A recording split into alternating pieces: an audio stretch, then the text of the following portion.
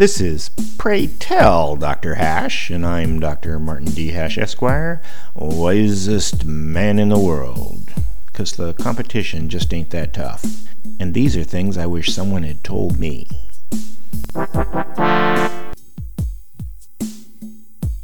Today's topic, external self-awareness.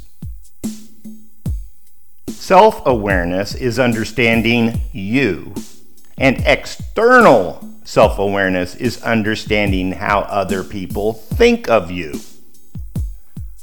One way to envision it is to think of one of those pictures of a famous person's face that when you look closely, it's actually made up of thousands of different little pictures of that person.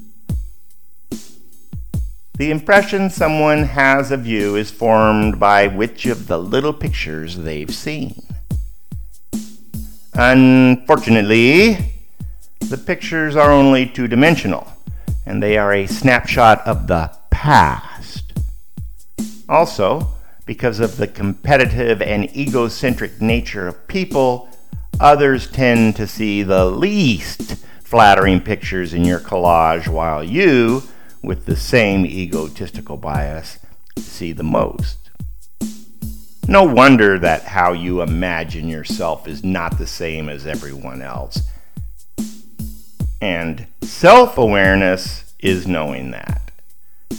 The question is, even if you're externally self-aware enough to know what other people think of you, can you do anything about it?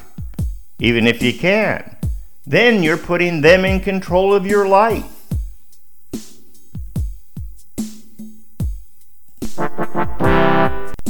For more, see my website at martinhash.com.